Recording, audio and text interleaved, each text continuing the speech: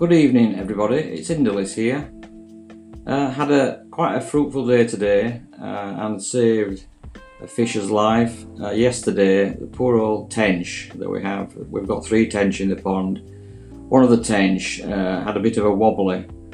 What happened was that I added some tap water to the pond with all the good weather. It went down a bit, so topped it up and applied the chemicals as instructed, and then this poor tench came to the top swimming on its back, so dashed into the garage, got the net out, fished it out, isolated it in a bucket and added some medication because I didn't know at that stage what was wrong with the fish. So this morning went to visit the fish in isolation in the bucket and appeared to be okay. So I released the fish back into the pond with its mates, and it seems to be quite happy out there now.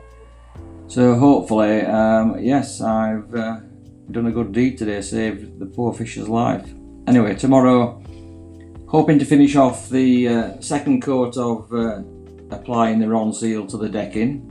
Looks quite good so far with 1 coat, and with 2 coats it should be really good.